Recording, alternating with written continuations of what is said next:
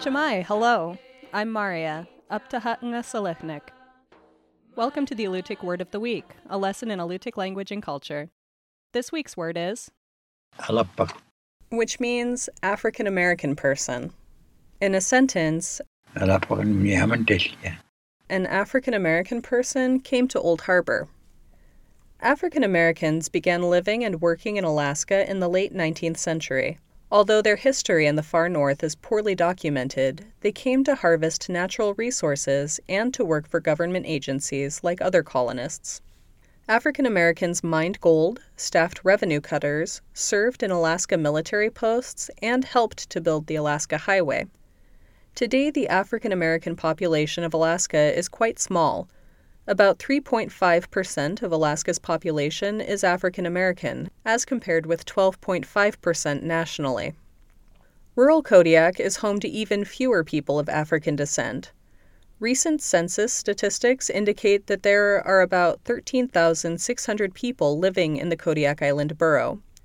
Of those people, less than 1% are of African American descent, as compared with 55% Caucasian, 20% Asian Pacific Islander, 14% Native American, 7% multiracial, and 4% other races. The Alutiiq word for African American is Arabak or Alabak, and it comes from a Russian word meaning Arab.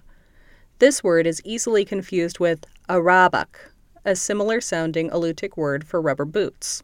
Some people think that Alutiiq people called African Americans Arabat because their skin was black like a boot, but this is untrue. Another clue to the Russian origins of the word Arabak is its R sound. This sound is not found in the Alutiiq language, but appears in words borrowed from Russian and English. In the modern Alutiiq alphabet, people write the Western R sound as a small capital letter R to distinguish it from the Alutiiq sound, which is written with a lowercase r. The Alutiiq Word of the Week is produced in Kodiak, Alaska by the Alutiiq Museum, with support from the Koniag Education Foundation. Words are spoken and translated by elders Nicola Oakley and Sophie Shepard.